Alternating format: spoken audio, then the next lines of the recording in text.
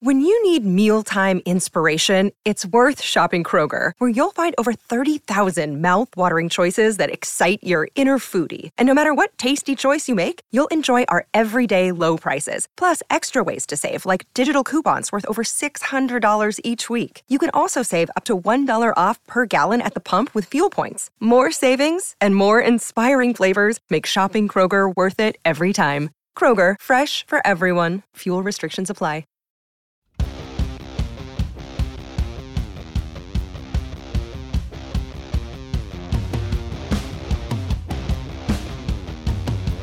Mailbag show. Every once in a while, I just want to yell that. Just mailbag! Welcome to the BWI Daily Edition. I'm your host, Thomas Frank Carr. Nate Bauer with me, senior editor at Blue White Illustrated. Going to talk about a number of things over the next hour or so. Our Thursday show. A little bit longer conversation. Take your shoes off, grab a drink. We're going to have a conversation. So as we're doing here on the BWI Daily Edition, Nate, how you feeling today? I feel great. How are you? I'm good. I am not a confrontational person. I don't like. Some people love conflict for some reason. I don't understand that. I'm a good times feel good guy. So Jimbo Fisher and Nick Saban makes me uncomfortable. I know everyone loves the debate shows and they eat it up like popcorn, but I'm like, I'm not a fan of this, but it is interesting. So, and I know you wanted to talk about it today. Yeah, well, two things. One, yes, the confrontation part of it is like awkward. I mean, how can anybody see this and not think? Former assistant, that right? Jimbo Fisher is a former Nick Saban assistant. Believe so. Yes. Yeah. Yes. Not. And he mentioned something to the effect of not ever wanting to go back and work for him, or right. Like, so yes. But Nick Saban didn't really say anything about Jimbo Fisher, and not only did he not say something about Jimbo Fisher, but I don't think he was really making any accusations. It's just very curious. I mean, the whole thing to me of Jimbo Fisher protesting the way that he is and the way that he has about the notion that, okay, by the letter of the law, right, in terms of the NCAA and what you are and are not allowed to do in recruiting, maybe what's being accused does violate that to a certain extent. Mm-hmm. But we are all kidding ourselves if we don't acknowledge that NIL is part of every conversation that's being had in college football recruiting. Yeah. So let's take a step back if people are not familiar with what's going on in that particular situation. Nick Saban was on camera and said about Texas A&M last year, and I think in the class of 2022 they had five-star recruits. It was a record for a class of any kind, and there's been this conversation the whole time of Texas A&M paid those players through NIL to go to Texas A&M. And Jimbo Fisher has been flatly denying that for the whole time. I think from his press conference on the signing day in December. But no other coach has directly said that, I don't think. Until Nick Saban did recently, saying Texas A&M, they were number 1, we were number 2, and they paid for their whole class. Correct. So then Jimbo Fisher comes back, I believe, today in a press conference, right? And what did he have to say about Nick Saban's comments? I mean, just irate, right? I mean, this is so unfortunate, or this is embarrassing that a head coach, the GOAT, right, would make accusations. And the way that he framed it was, I mean, just listen, hopefully this is coming across, whether you can see me or not, but I'm just filled with glee at how this is being framed.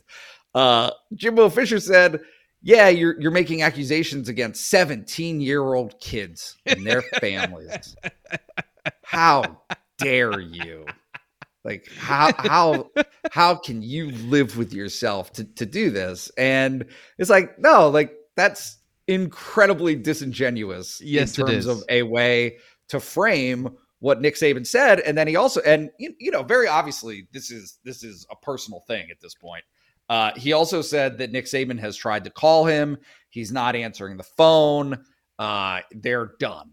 Right. Like that's what Jimbo Fisher is saying, is that their relationship and any contact that they're going to have is going to be confrontational moving forward, so on and so forth. Well, that's fun. But the part that you brought up, and I think you've mentioned this already, is that Jimbo Fisher's missing a huge opportunity here, first off. And secondly, he's being really sensitive about the issue. He's being super sensitive about this entire thing, which, as you pointed out, is, paying players to go to your school is still technically illegal. But if you were to just mention, hey, we have this NIL fund, or somebody mentions, we have this NIL fund, you can get $50,000 just for coming here. Correct. That's legal, bro. It's legal. Perfectly within the rules. And if like the second unspoken thing that nobody is really talking about is every single college football coach right now at every major program wants to have what Jimbo Fisher has. Right. They are all dying to be able to create. That was the purpose of what Nick Saban was saying. Nick Saban was speaking to an audience of Alabama fans saying, hey, if you don't understand what this is and where this is going, look at A&M and the success that they had, because that's what they did. Yeah. And like, he didn't say, oh, they're cheating. He said, hey, this is how it's done. This is how you have to do it. And he's trying to get Alabama fans to understand that. Like, it's very curious to me from, we've been talking extensively over the last months, right, about NIL and Penn State and how Penn State fans have been receptive or not to the idea of NIL. Yep. Well, if Nick Saban is having the same problems, that should tell you where this is at, right? Is, hey, there are programs, Miami, right? Yep. Tennessee, who have major donors, whether it's one, a handful, or many, who are gung-ho about this. Yep. They are determined. I'd say USC too. It's not USC. Talked about with USC because it's Lincoln Riley. He's now in LA, and look at what he can do when he's not in Norman, Oklahoma. It's like, yeah, he's also doing the exact same thing. Let's not pretend like this is the magic of Lincoln Riley. That place has had that opportunity for a long time. It's obvious, like Reggie Bush right there. There's the answer of, like, it's been a thing for them for a while, and it's just legal now. But now it's totally above board. It is within the rules. And so something that James Franklin has been saying, and I think this message has been echoed through Penn State for a while now, is, look, he might not like this. There are a ton of, I would suspect Nick Saban doesn't like it, right? Yeah. Like, this new era there is a resistance. They don't want to be a part of this. However, if you want to compete in this space, that's what you have to do. And because it is legal, because it is above board, you better be pushing as far up to that line as you possibly can, including rallying the support of your donor base to be not just on board with it, but to be enthusiastic about it, to be determined about it, because that competitive spirit from the donor base is going to have a direct impact on what happens on the field. Like, bottom line, until changes happen, this is the new normal. I need to find the quote here from Jimbo Fisher. But I first off, we're going to get to your mailbag questions today on the show, but this is a pretty interesting topic, and it's one that we've been talking about on the show quite a bit. Jimbo, I have him up here on Twitter, but it's like I'm not going to listen to him say it. It's something to the effect of talking about Nick Saban and saying, if you have all the built-in advantages it's easy, right? The GOAT. You have all the baked-in advantages, and then insinuating that Nick Saban was paying for players for years now. I love the idea. This is so perfect.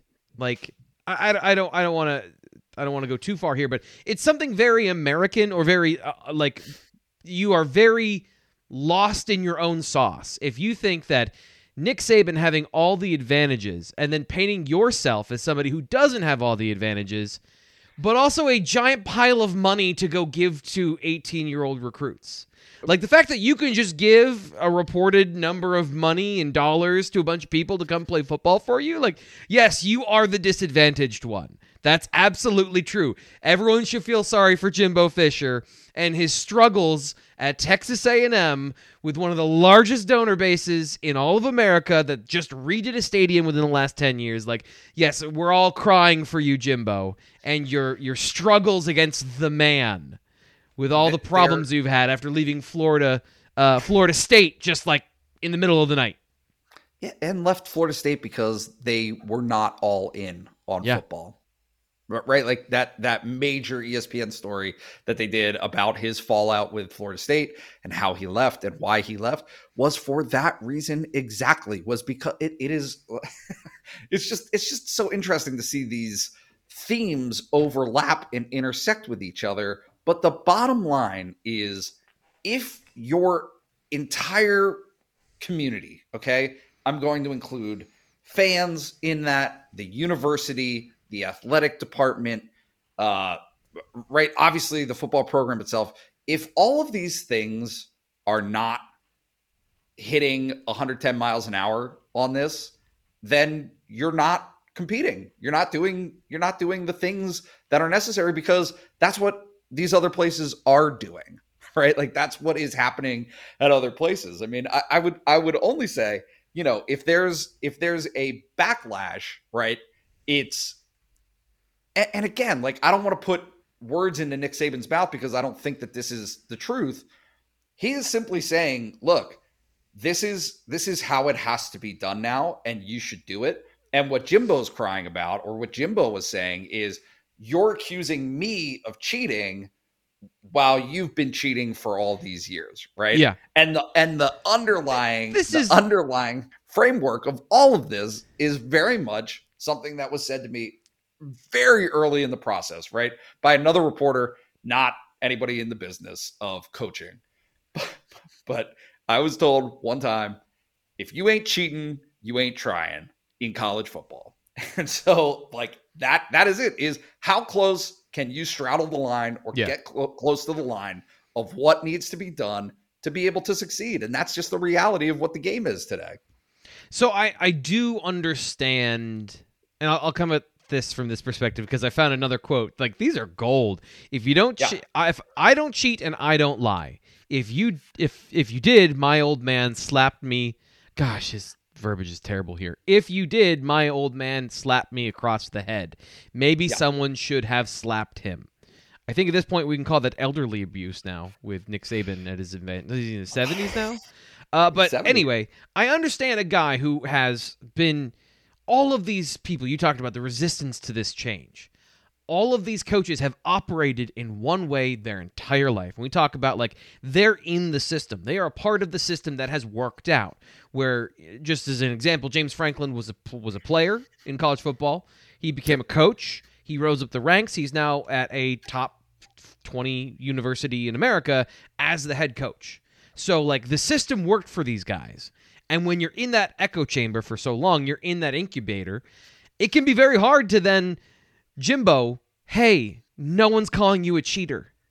Right. Nobody's got, but you, the insinuation here is that he had to pay players to go to Texas A&M, meaning he can't recruit, and Texas A&M is not a place they'd want to be if it weren't for the money, which all their lives they've been selling the dream of playing college at X university, and it changes every 4 years now. So, like, you know, it's hard to let go of certain things. Yeah. No, it's look, a lot of recruiting already, right? People talk about showing love, right? Mm-hmm. is about how you are, as a recruit, how you are perceiving the way that someone wants you, how they value you. Yeah. Okay. That has always been about, right, a handwritten letter every day. Okay, right, like you get from the coaching staff a handwritten letter once a day. They put the scoreboard lights up for you. That is such an old I'm sorry, that is such an old reference. But that's now. But yeah, no, I know what you're saying. Okay, so it's like a text or conversations, or they're hounding you, like whatever it is. All of these different ways to signify that you deeply, deeply want this person to be a part of your program.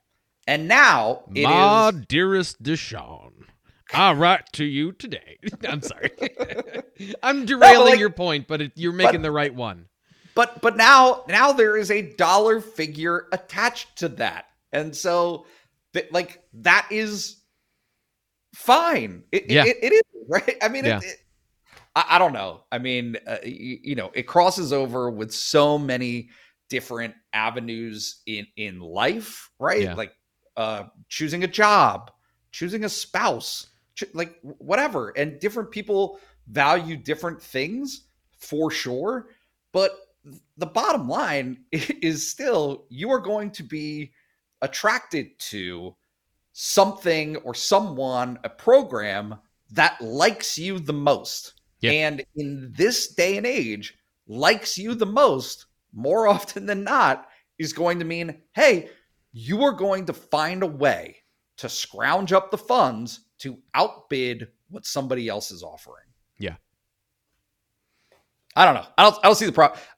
Bottom line, I don't understand what Jimbo's so upset about. Like the way that he's this is just like he just doesn't like Nick Saban at this point, it sounds like, right? I think so. I mean, like, I get it that there are egos involved for sure. But this is a case of like guns blazing over something that I wouldn't even describe as a misunderstanding. Someone could have easily said to him, hey, Jimbo, this is the context of what was said. This is what was said. Here's who he said it to. And this is what he has been saying for quite some time. Like, it's not new from Nick Saban. Nick Saban's talking about NIL for quite a while now. Yeah, pretty much anytime you hear something from Nick Saban, the quote that makes the news is about NIL. Should we be doing this? But we're doing this. Like, we're doing this. Yep. But should we?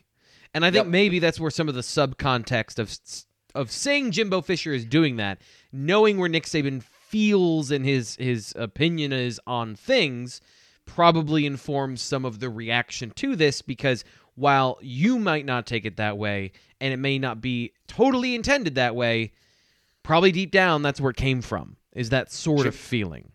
But Jimbo Fisher ought to be flattered. Right? Like, just bringing more attention to Texas A&M and how much they can pay for people.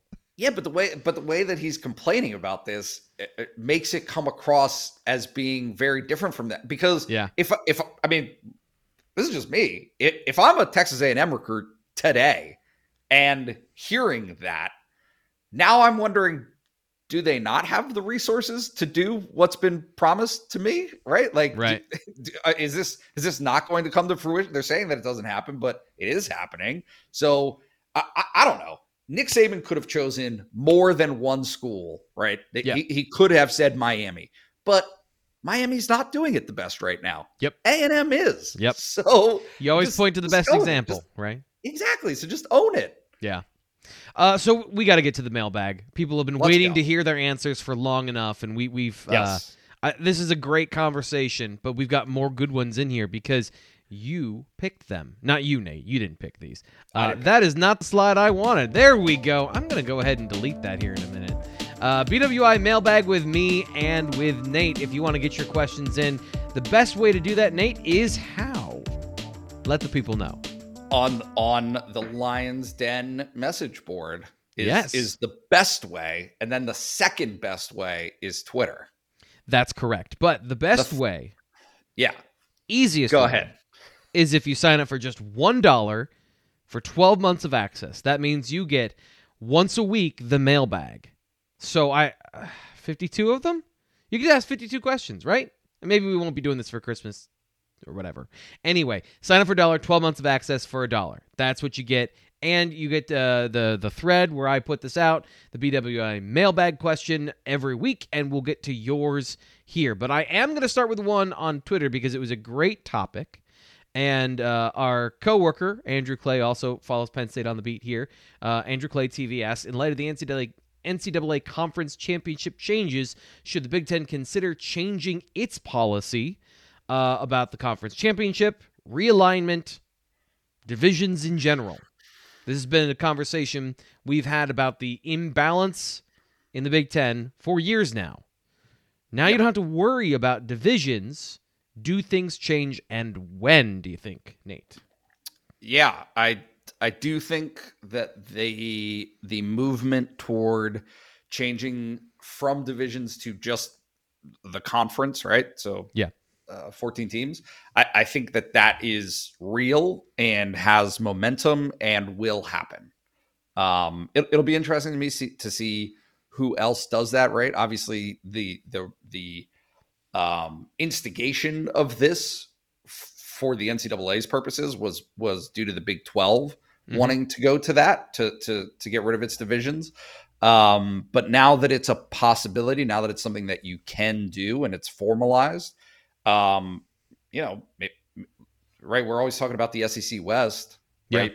The ACC Coastal, or I don't remember the ACC divisions, but it does feel to me as though just about every conference has a bone to pick within its conference for one side, one division being stronger than the other. Yeah. So I would almost be surprised. Or at in this the Big point, 12's case, there's only 2 teams that matter. So, and not for long. Yeah.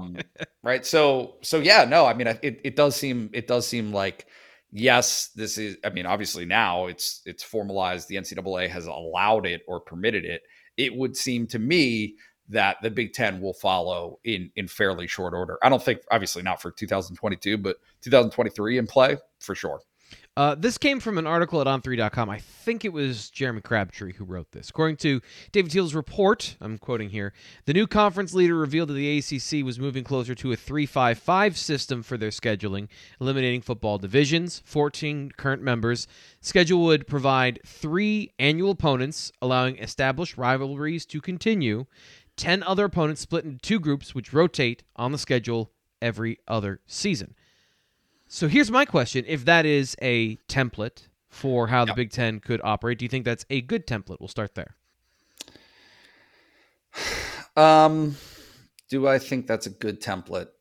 Yeah, I mean, maybe. I don't know. I think that variety and randomization probably is the fairest way. You don't want there to be a feeling as though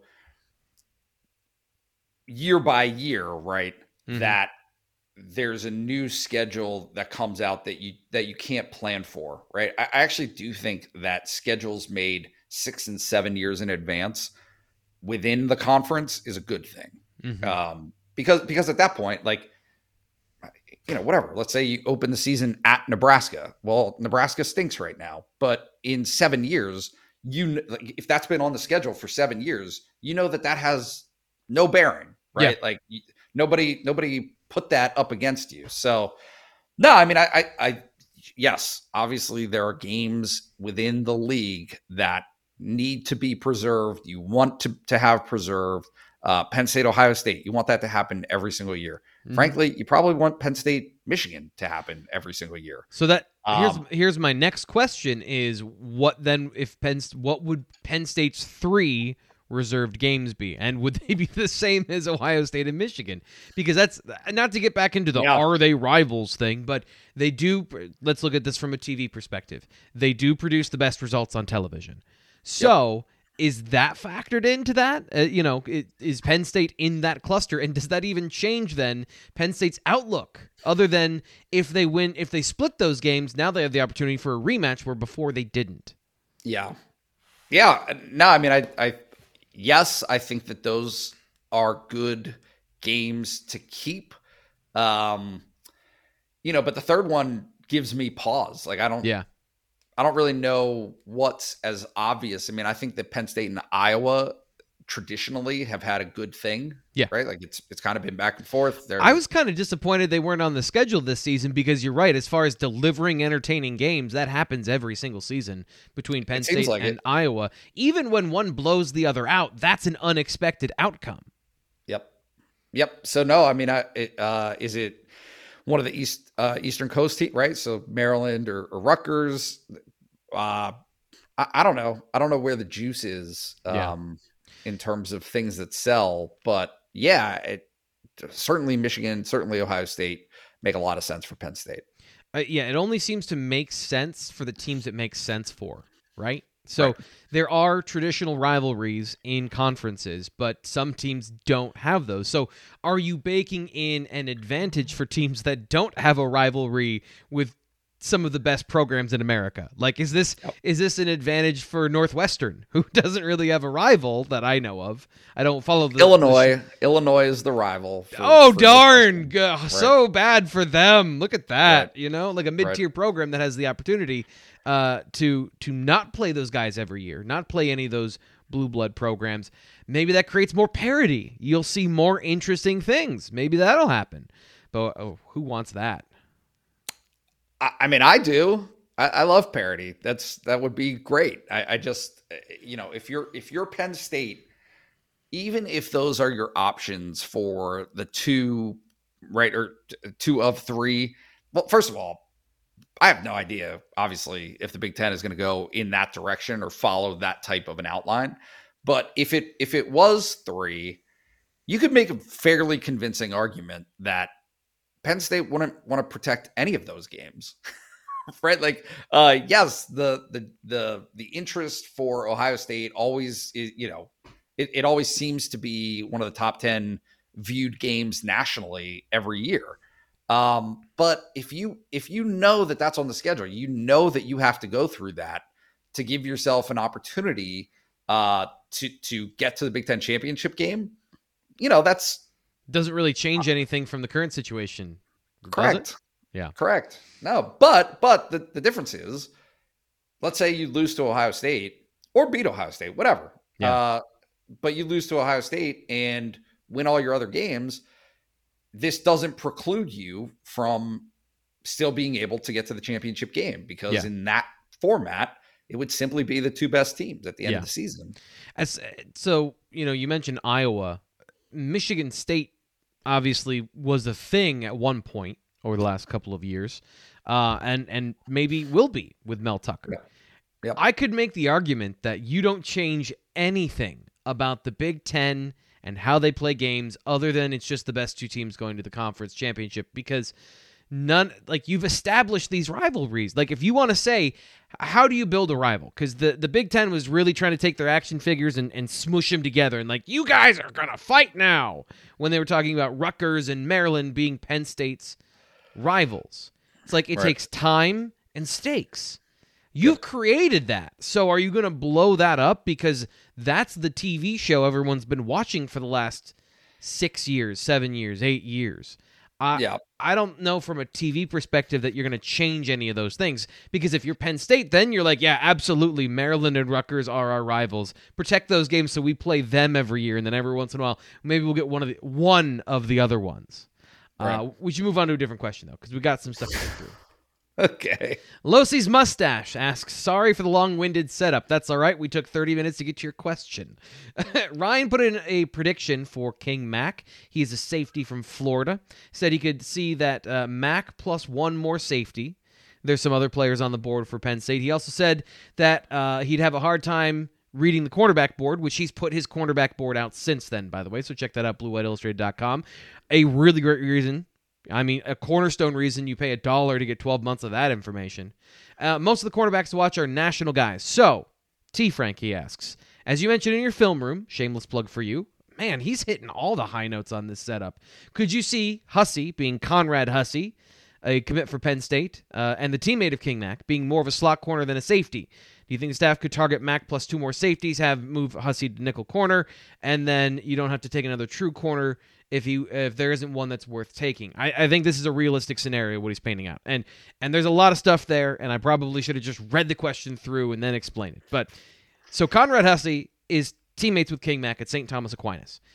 My evaluation of Hussey was that he has the physical skills of a cornerback. I could see him being a boundary corner, not just a nickel, depending on how fast he is. Now, King Mack, he's 5'10", 175 pounds right now. But the way he plays bigger than Hussey. He hits, he takes players on, he screams downhill. He could be a guy that plays in Manny Diaz's defense as that striker position. So he could be a safety, he could be the striker, he could be a slot corner. I think both of these guys provide you the flexibility to play them at several of the positions in Manny Diaz's defense. So that would be what I would say is, yes, you can take more safeties because these two provide you the flexibility to bring more people into the club at that position. Cool.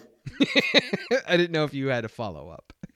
No, I mean, I do not, obviously, not to what you do in terms of distinguishing differences in terms of strengths and weaknesses of safeties versus corners. That hip turn is all you, buddy. I'm gonna let you tackle that. So that is the one area with Hussey that you just don't know. He looks great on film, so he moves everywhere really well, but he doesn't play in man coverage. So he's got to be able to play in man coverage. That's going to be a key.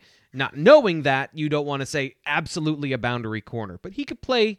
He could play the field safe. He could play the field safety. I think he could play nickel corner. I think both of them could play nickel corner, and that's to me an interesting question about this upcoming season. And I'm going to spin this off into a different topic because where does Daquan Hardy fit into the secondary? Is he going to see less playing time because Penn State is playing a different defense now, and Jonathan Sutherland and the way he plays as a former safety, the goal eventually for this defense, I think, is that you never go out of this defense. There are no sub-packages. Maybe you bring on a dime safety to play on third down, and they're going to do that anyway. But really, the whole point is that your base defense is nickel. Like, you've got a safety, corner, linebacker hybrid that can do a little bit of everything. Yep. So are they going to... Yeah, are they going to bring in another guy that's purely a corner to play in the slot? And does Daquan Hardy see... Because he talked about it with us, right? Of wanting to do more, wanting to play more. And I think the part of it is, like, he doesn't see a role expanding for him this year. Yeah, I don't know. I mean, certainly what Manny Diaz wants to do, that's...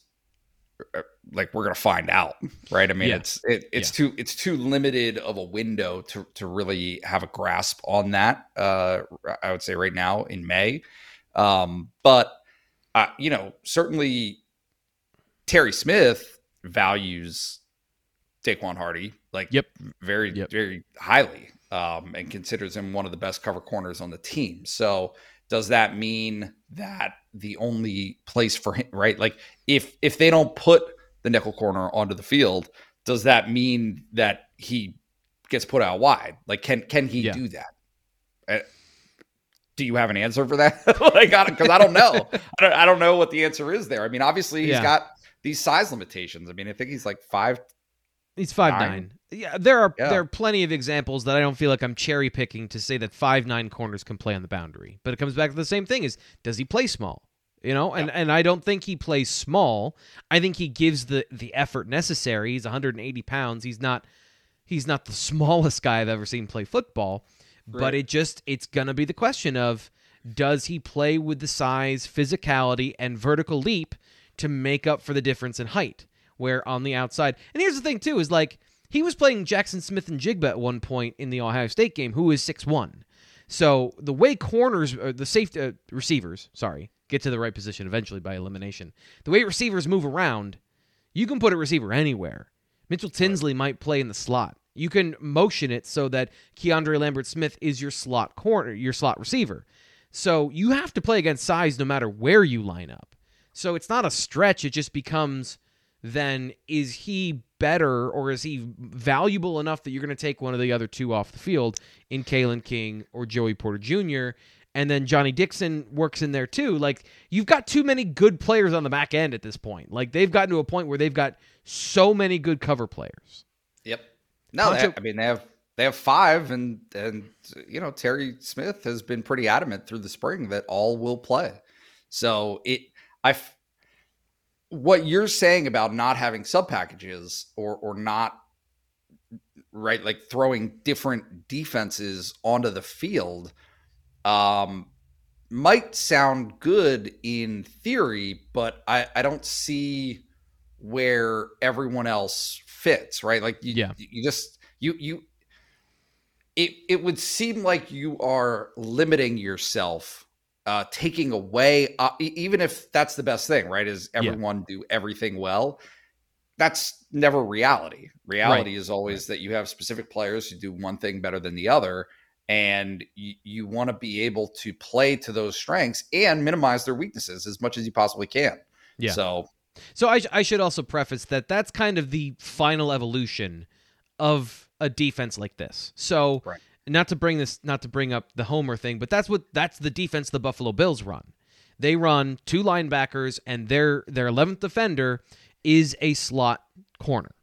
And that's how they play. Taron Johnson is their 11th defender. He's a tough sort of corner, zone instincts, plays the run well, but covers. Like, primarily he's out there to cover, and they want to win with 6 guys in run defense.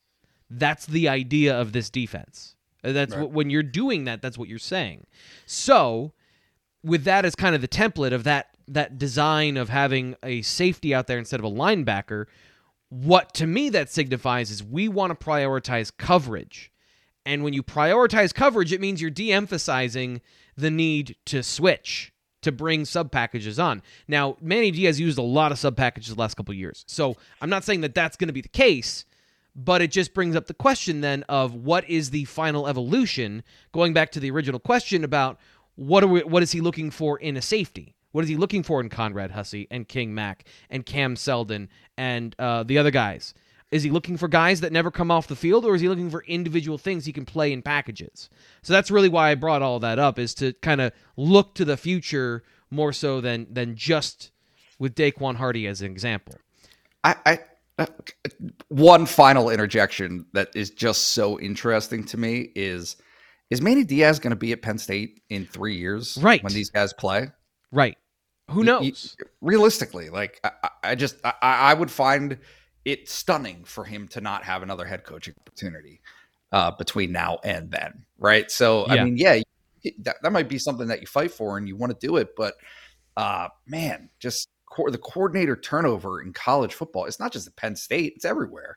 Yeah. Right? Like, nobody keeps their offensive and defensive coordinator because head coaching turnover is so frequent, and then everybody bounces around. So it just seems very challenging to me to get that specific about what you, like, it almost feels like you better have a framework from which there's wiggle room within, but like you keep those core philosophies, or no matter who you replace defensive coordinators or offensive coordinators with, you still want to do these things really, really well. And then you play around within it. Yeah. So. Well, that's a great segue to Poncho's question. Poncho570 asks, what's the future of the left tackle position like after Olu, meaning Olu Fashanu, the starter as of now? Who's next up, and who looks like they can fill that position in the class of 2023? That's 2 years from now. So Olu Fashanu is going to start his first game like in 2022. I guess outside of the bowl game. His first regular season game in 2022. He is a redshirt sophomore or redshirt freshman? He has 2 years from what I... redshirt sophomore, but doesn't have 2 years. He has more than that because of the bonus years. So, but my point is, like, I guess if you look at everything on a 3-year clock and his ability to... he's starting, so he's not going to likely transfer. But... as a player, and if you're being optimistic about his skills, you look at it in a 3-year window because he could go to the NFL. What happens in 2 years? I don't know. Like, you could have two guys that you recruit on the roster and both of them transfer. The answer to the question right now, immediately, is Landon Tangwall. That's what's behind Olu Fashanu. Drew Shelton was recruited this class of 2022, just got on campus. He's going to be the backup, the next guy in line. But then in the class of 2023, you got a bunch of guys, including, I think Javen Williams can be a left tackle. But then there's a bunch of guys out there that are uncommitted that Penn State is pursuing that I think they need to land a left tackle prospect, not just a tackle prospect. But yeah, that's the outlook right now. But none of that really matters in 2 years because it's all going to be different. Yeah, and I will say, Rasheed Walker left early for the NFL. Connor McGovern left early for the NFL. Can you think of any others from Penn State recently? Like, it feels to me, I could be wrong about this, but it feels to me like, especially on the offensive line, it's almost, I'm not going to say that it's completely reverse of the get the clock started, but they like that time to, like, offensive linemen like that time to be able to marinate a little bit, right? Like, if you give, I'm not saying everybody's going to use it, but having 5 years at your disposal is not something that people object to on the offensive line in particular, right? Like they like having that option later in their careers. So I'm doing the unreasonable thing of projecting what I think about the skill level of these players is that Fashanu has the opportunity to do that. I mean, I wrote about him last week or the week before as a guy that has possible first-round potential because of how long he is, how quick his feet are. Now, all of those things could be exposed, and he might not be as quick. He might not be as strong. He might, as we saw in the spring game. But they might not. So, like, we're kind of trying to set the floor of where he is and what he could be. And I'm always optimistic about a guy's potential when I see the things I like, and then they have to prove to me that it's not the case, through the evidence of play. Yep. So anyway, let's move on to another question. Zach 4. I think this is his first question. So welcome to the mailbag show, Zach. Will the noon kick, assuming Penn State chooses Ohio State, affect the whiteout recruits? The glamour of the whiteout has always been 107,000 fans, night sky, sea of white. Kind of hard to make that spectacle in the middle of the day, especially in the fall where everything is very muted. Middle of the day, not as flashy. We had another question about this. Would you consider 2 whiteouts or using the stripe out as a whiteout? Yeah, I mean, I would be, put it this way, I will be somewhat surprised if Penn State doesn't find an opportunity for a night game on the schedule in September or the beginning of October, right? So, I don't have, hang on one second. I don't have the schedule right in front of me. But Minnesota is October 22. Northwestern is October 1. Central Michigan, that is the one that I would peg, right? Like, and I know that it seems counterintuitive, but Penn State has, not Penn State, the Big Ten Network has gone to that playbook before, right? So interesting. Right? So Buffalo was a night game for Penn State. Like, putting Penn State against Central Michigan on the Big Ten Network in prime time. Correct. So look, I don't know that. Sorry, go ahead. Well, schools have no choice over this anymore. That's the thing that is not discussed. Is these decisions? Penn State, other schools, they might lobby for certain times, but it is not within their control. Right? The networks get picks. The networks get to dictate the times that these games are played at. Bottom line, Ohio State is not going to be a night game. Yep, not happening. It's going to be on Fox. Fox is going to put its World Series game. Well, first of all, it doesn't even matter when the World Series game is, even if it's in the afternoon. Though there's not going to be a noon World Series game, okay? And they're not going to split up what they do on Fox, which is the 11 a.m. pregame show. So the 11 a.m. runs into a noon kick. The noon kick is the national marquee game. Guess what? It's going to be Ohio State. So Ohio State is going to be a whiteout, I think. I will be surprised if it's not.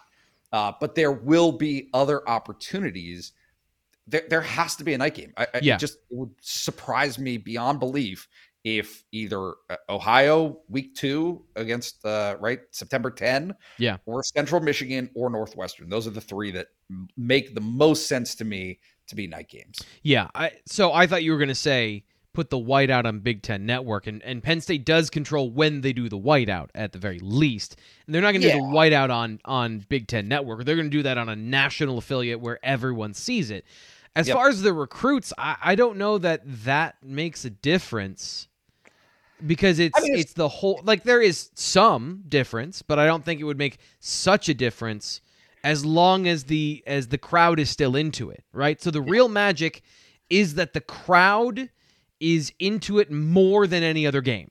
They become a part of the show, and they know it. And do you feel the same way, or do you feel silly like seeing Batman in broad daylight? Look.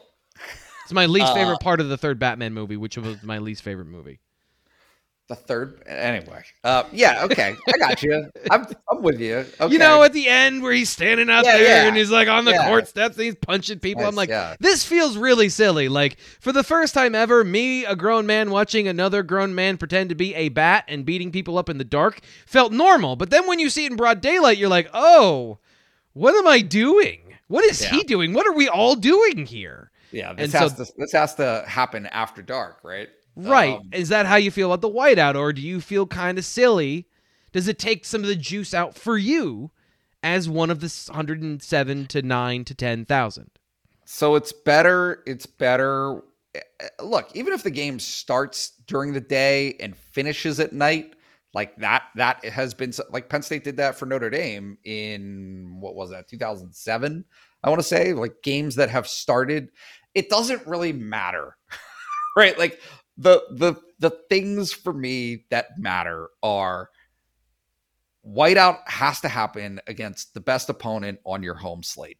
Yeah. That's it. And so that there are no other options there in terms of a whiteout.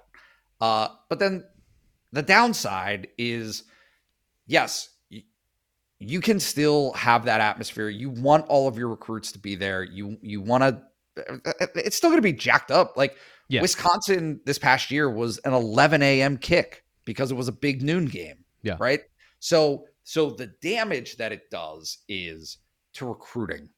Like, that's not because of the spectacle, because you can't get people to State College at 8 a.m. It's very, very difficult to be able to arrange for that in terms of unofficial visitors. Yeah. I mean, it's just a much better circumstance to be able to lead into a 7 p.m. game where these guys have the opportunity as high school recruits, right, and their families to be able to take in all of that for an entire day. Yeah. And my guess is Penn State will still find a way. One of the networks will still find a way to put a game at night, and Penn State will use that game to showcase what the game day atmosphere is like. I think that if you had back-to-back weeks, Minnesota, you can build a very compelling story. Isn't Kirk Shiraka back there as the offensive coordinator? I think he's back. Is. Yeah, you've got Kirk Shiraka, who left and came back against his team that he left for. You've got Minnesota, who ended Penn State's dream originally of being in the college football playoff in 2019, ostensibly assuming the loss to Ohio State later, right? But, that particular game, I could build a narrative that is a great night game. You don't get to see it very often. These are two teams with some storylines. I think if you have back-to-back big games like that, and the first one's at night, especially if Penn State wins, and if they're, you got to get through Michigan, so that's another meat grinder of 3 games. But that would set up for a very big game then against Ohio State. Let's see. Did we do this one already? Okay, so Psychim asks, enjoyed your comparison of 2019 and 2021 teams, which is why I thought of Minnesota that way. I've been doing that this week on the BWI Daily Edition. Stay tuned tomorrow where we take a look at the defense to see how Penn State can build back a contender What do they need from the last time that they were good with Sean Clifford as their quarterback? So anyway, the key to going forward, obviously besides better offensive line, is a running back who scares the team because of speed and ability to break tackles. None of that last year. Journey Brown and then Kane on the third place set us back in 2020, losing both of those players in 2020. The whole defense is different if you do not have a great running back. He believes that the two freshman running backs can make this happen. So, Nate. Yeah. This one is kind of just like, I'm going to set you up and then just, this is the home run derby for you. So, do you agree with Sycam? Yeah. Yeah, I think so. I mean, well, I don't know. I mean, maybe. The problem that I have is, what's to say that Kevon Lee can't necessarily do that, right? Like, what is preventing him from throwing someone to the ground? Not the to way be mean, that Journey Brown did. His 40 time. Like, I preventing him is his 40 time. But scaring people in terms of running hard. Look, like. So this is what he's referencing. What he's referencing is that yesterday on the show, I talked about the fact that Penn State last year and the year before did not have any sort of threat in the backfield that scared defensive coordinators enough to change the way they called the game. Sure. Teams did not. Teams went coverage. I mean, look at what happened with Auburn. They played 4 deep the entire game because Penn State was not a threat on the ground. So when you have that, you're throwing into exponentially harder coverages. And when you do that, you put everything on the quarterback, and then the quarterback has to make 1,000 different throws, 1,000 different decisions, because there's no threat to turn defensive coordinators back into what they are, which is conservative player that live in the fear of giving up rushing yards. So if you can stop it with 6, like we talked about earlier, you'll do that so you can take everything away. Penn State needs a running back, a threat to shock defensive coordinators out of that with the Penn State offense. Yeah, and are there signs that Nick Singleton and Katron Allen can be that? Absolutely. Yes, like 100%. I just think that you want to be able to have both to a certain extent, right? Like even Noah Cain, when he was good and playing at his best in 2019, was a powerful runner, right? Like, I mean, you want, like, if I'm saying that Nick Singleton is that guy, let me backtrack just a second. What's the iconic Journey Brown carry before he wasn't able to play football anymore? Like, what is the iconic carry for him? I always think about the one in Minnesota where I think it was a 70-something or 80-yard run for a touchdown where he just blew right by everybody. But what was there one from the Outback Bowl or the Cotton Bowl you're thinking of? The Cotton Bowl is the one that I'm thinking of, which is, look, like most of the time, maybe I'm wrong about this, correct me if I am, but most of the time you're not going to be able to run away from everybody, right? Like, that happens. You do go 80 or whatever, but more often than not, you're going to have to take some contact on the way to get there. Yeah. And so to me, that power element of, the speed is what was missing last year. No question about it. But there was also a missing element of just, hey, like, you guys can't go down the first time that somebody touches you. Oh, for right? sure. Like for sure. That was one of the major talking points of the spring, was simply, look, you guys go down too easy. So you got to be able to break a tackle. You got to be able to make somebody miss. And Penn State just hasn't had any of that last season. But to me, it would seem pretty apparent that possibility now exists on the roster where it didn't last season. Yeah. And you're right. So speed without power is a receiver. Like that's not what you're looking for at the running back position. I don't remember I remember the one you're talking about now. I think he broke like 3 tackles and put one poor dude's face into the dirt with his hand. Poor guy. Yeah. But one tackle was broken early and the other 2 were broken like 20 yards downfield after he had exploded into open space. Right. That element, that threat, of if you let this guy loose, he could be gone. Yep. And therefore, we need to dedicate numbers to make sure he's not. That's what Penn State hasn't had in a while. And that's, I guess, the thought of the explosive element, because you're not worried about a guy that can break a tackle and you'll get him after 10 yards. You don't want that. But what you don't want is guy in the hole, breaks a tackle, and goes 60. That's the last thing you want. Or at least gets to the safety, and then you have another opportunity for him to break another tackle. Got to get through. We always do this, where we have to get through like 5 of these at once. Have we made the transfer portal too much of a thing? Like, are people too afraid of it now? Because PSU Rem asks, when's the next wave of transfers in and out expected? May 1st deadline of sorts. They don't know if that really would restrict players from leaving a program or accepting going to a new one. Are things pretty stable until fall camp? Or should we expect a few losses and possibly also a few targets joining the team before fall camp? You know what? I don't actually know. I know that if you intended to transfer and play this season, it had to be before May 1, but I don't know exactly what the details are on that. Like, I think, is there wiggle room for, graduate transfers, right? Like, how does, because it's not exactly the same process. Can you file for a waiver as well? So that's another thing that players were doing before, was filing for a waiver, an exemption from the rule. Right. So, if we look back last year,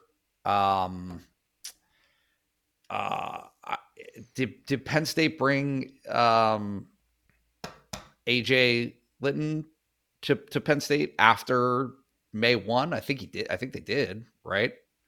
That's a great question. I want to say I think it was. Yeah. Because it was in the summer. I do remember it was in the summer. So there was a couple of quarterback in the summer. Yeah, right. TJ Finley, the guy that went to Auburn. Yeah. So I guess anything's possible. Blue Hornet 22 asks, how awesome will it be to have 4 players from McDonough on the field at the same time? Are we still looking like the top option for Mason Robinson? I will just say that I do my best to answer every question here on the show, but if it is a recruiting question, that one is best left to Ryan Snyder, our recruiting insider. I'll just follow up by saying he put in a pick for Mason Robinson to end up at Penn State. And to answer the first part of that, like, I don't necessarily have a dog in that hunt as far as having as many McDonough football players on the Penn State roster as possible. I will say that every single time I talk to one of them or watch their film, the defensive linemen from McDonough in particular have impressed me. Their defensive line coach, Dan Yarborough, I forgot about him the last time I was talking, forgot his name. He does a great job with those kids because Mason Robinson, Denai Dennis Sutton, like, they have great fundamentals at the position. They use their hands exceptionally well, which is why I think, when it comes to Mason Robinson, his fit at Penn State, I think he could be a good one in this class with a lot of very talented players that are in the 2023 cycle at his position. Move on to this one. Can you generate pressure without having to force a blitz? And can T. Frank out-squat Javen, meaning Javen Williams? Nate, can you generate pressure without blitzing? Yes. If you have the right players. That's exactly right. That's always the goal, right? The goal is to be able to rush for and get to the quarterback. Yep. Or get into the backfield. I mean, that's they talk about that all the time. So, yes, it can be. And when you have certain players who do that well, right? Like basically, and you're going to be much more intelligible about this, but the numbers hurt you if the more that you use to create pressure. If you have to consistently send 5 and 6, there's diminishing returns. Yeah, correct. And you're leaving yourself more vulnerable. In the back end. So I mean, I think that's always the goal. I do love the idea of like looking at some of the coverages and from the spring game, and it's like, yeah, Manny Diaz runs a lot of zone coverages. And it's like, they're not zone coverages if everyone's in single coverage because you've blitzed everyone. Right. Like, sure, they're all in a zone, but there's only 6 of them, and there are 5 players in the pattern. So what are you saying there? Like, yeah, it's a zone, maybe. But People have very creative ways of framing these things. But no, I think that yes, the comment from Manny Diaz that struck me this past spring was the best pass coverage is effective pass rush. Yeah. When he said that, the quote was, "If you want to know what coverage I believe in, I believe in pressure." And he is willing to do just about anything to get it. Something that I've been meaning to do is go back and look at kind of his differences. But the problem is his defense radically changed from like 2016-17 to what it was this final season, where he went all in on this dime defense, on having 3 safeties on the field, having a full time that striker position is a safety. Now, he's done it throughout his career, but it really skewed towards coverage players last couple of years.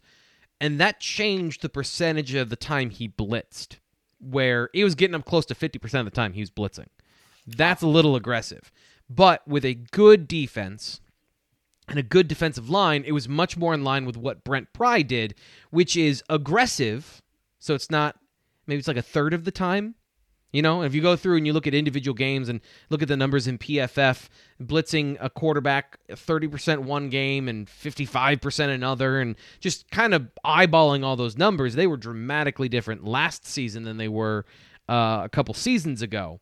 So that's why, to me, Damian Robinson and Denai Dennis-Sutton are so important in this class, because to get the full effect, to get the best version of your defense, surprise, you want to be the best you can be at every position.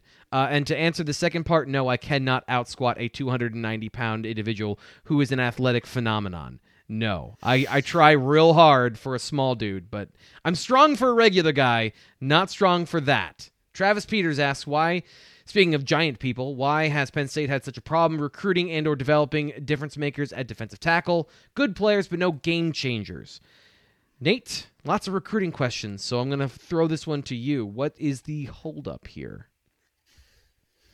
I don't know. The holdup for getting game-changing defense. I think that I would make an argument against what he's arguing. Right? Jordan Hill, yes, was an excellent defensive tackle. Kevin Givens was a really good defensive tackle. He's not a nose, but played the position well. Austin Johnson has had a lengthy career in the NFL at defensive tackle. There are others. I don't know. At least to me, I think that there, and you would think that PJ Mustipher was that, or on his way to becoming that. Yeah. Is Beeman this year? Is that his trajectory? I'm not exactly sure. I don't think, first of all, I think series difference maker, that in itself is kind of problematic at the position, because the biggest difference that the interior of the defensive line makes is often to the benefit of others. Right. Yeah. So there's not stat hogs. So they can be, if you've, and this is, I think, so to answer this question, to give an answer, what I think has been an issue is that there are rare athletes, and this is kind of the obvious answer is there are rare athletes that are great offensive tackles and 3 techniques. And they're rare, so they go other places, and Penn State has not been able to land a lot of those guys.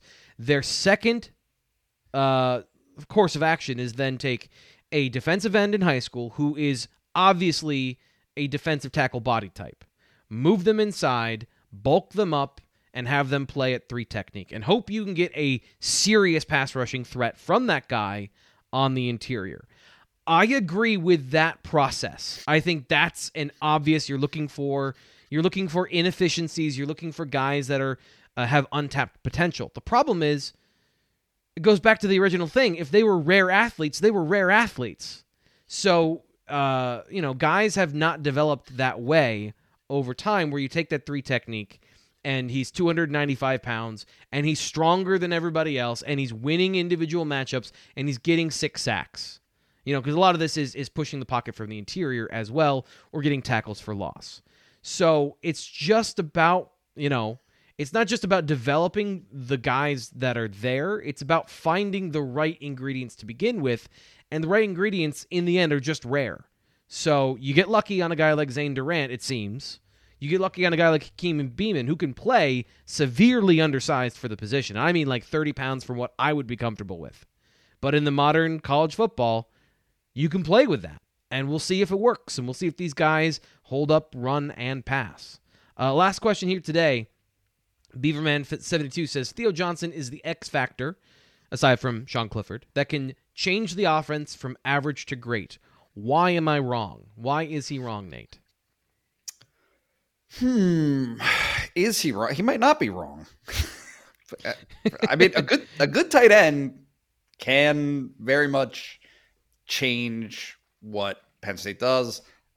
James Franklin called it the secret sauce last year. Nope. I think he's right. I think it's Theo Johnson. A running back would immeasurably help. If it's Nick Singleton, Katron Allen, and Theo Johnson that all hit, and Mitchell Tinsley, even better. Yeah. Go for it. Well, no, just like the more you have, the better. If Theo Johnson is on an island and there are no receivers and there are no running backs, it doesn't matter how good Theo Johnson is. It doesn't matter how good Brenton Strange is. It doesn't matter how any of those guys are. Yeah. Tight ends are complementary pieces to me. Yep. In conjunction to everything else being in the right place. Yep. I can't separate them that way. So that was going to be, I agree as well. I was looking for places that Penn State was inefficient last year and looking for areas where they can get more out of things. And really, I was looking at them in the slot and their lack of production from the slot. But they were out there as blockers for a lot of those plays, where on those bubble screens and those basically handoffs on the flat, where you got 3 players out there blocking, 2 of them are tight ends, and you throw to a receiver, you motion in the formation. You're trying to create a new offensive line out in space. So they were doing a lot of that dirty work out in space. But really, the answer is a more efficient throw. And the most efficient way you can move the football down the field is chunk plays, and those typically go to receivers. So the only reason you're wrong is that Keandre Lambert-Smith is soaking up all those targets. Or Parker Washington turns into a seam threat down the middle of the field. He is just an unstoppable force down the middle of the field as the slot receiver. Or all 3 of them work out, and then the tight end is an afterthought. So the only time that your tight end should be your number 1 receiver is if they're George Kittle, if they're Travis Kelce. Otherwise, throw it to more valuable positions. Don't throw to your running backs. Pat Freiermuth was the top option at the beginning of the 2020 season. And it was not efficient. Dotson, right? When Jahan Dotson wasn't Jahan Dotson. Yep. He was beginning to become, right? In any yep. case. When Pat Freiermuth was catching 7 passes a game the first 2 or 3 games before, obviously, he got hurt, Penn State's offense wasn't very good. Yep. So Theo Johnson can be more than that because he's faster. He's a little, maybe the same size, but like with different dimensions. He's, I really love Pat Freiermuth's game, but he was always that sort of complementary piece to the KJ Hamler, to the offense. He's supposed to provide a vital role that makes the offense unstoppable as another, another option, and it's a 6'6" tight end that also is quick and can turn and runs really good routes. Like Theo Johnson can provide that. He can provide the deep seam, but they just need those elements is what they need. Puts you over the top. Yes. Man, I'm having a rough show today. Go back. No, do the outro. No, we're doing it now. Done. We're doing it live. I just hit the wrong music. Chris on our BWI message board would be furious if he didn't get to hear the outro music because it used to be the intro music. So I got to make sure Chris is happy. That'll do it today for the BWI Mailbag Show. Thanks to everybody who put in their questions. We'll be back next week with the same thing. So get your brain moving. Think of some more thoughts that we can talk about next week. Coming up tomorrow, the last BWI Daily as we head into the weekend. I'm your host, Thomas Frank Carr. We'll talk to you then.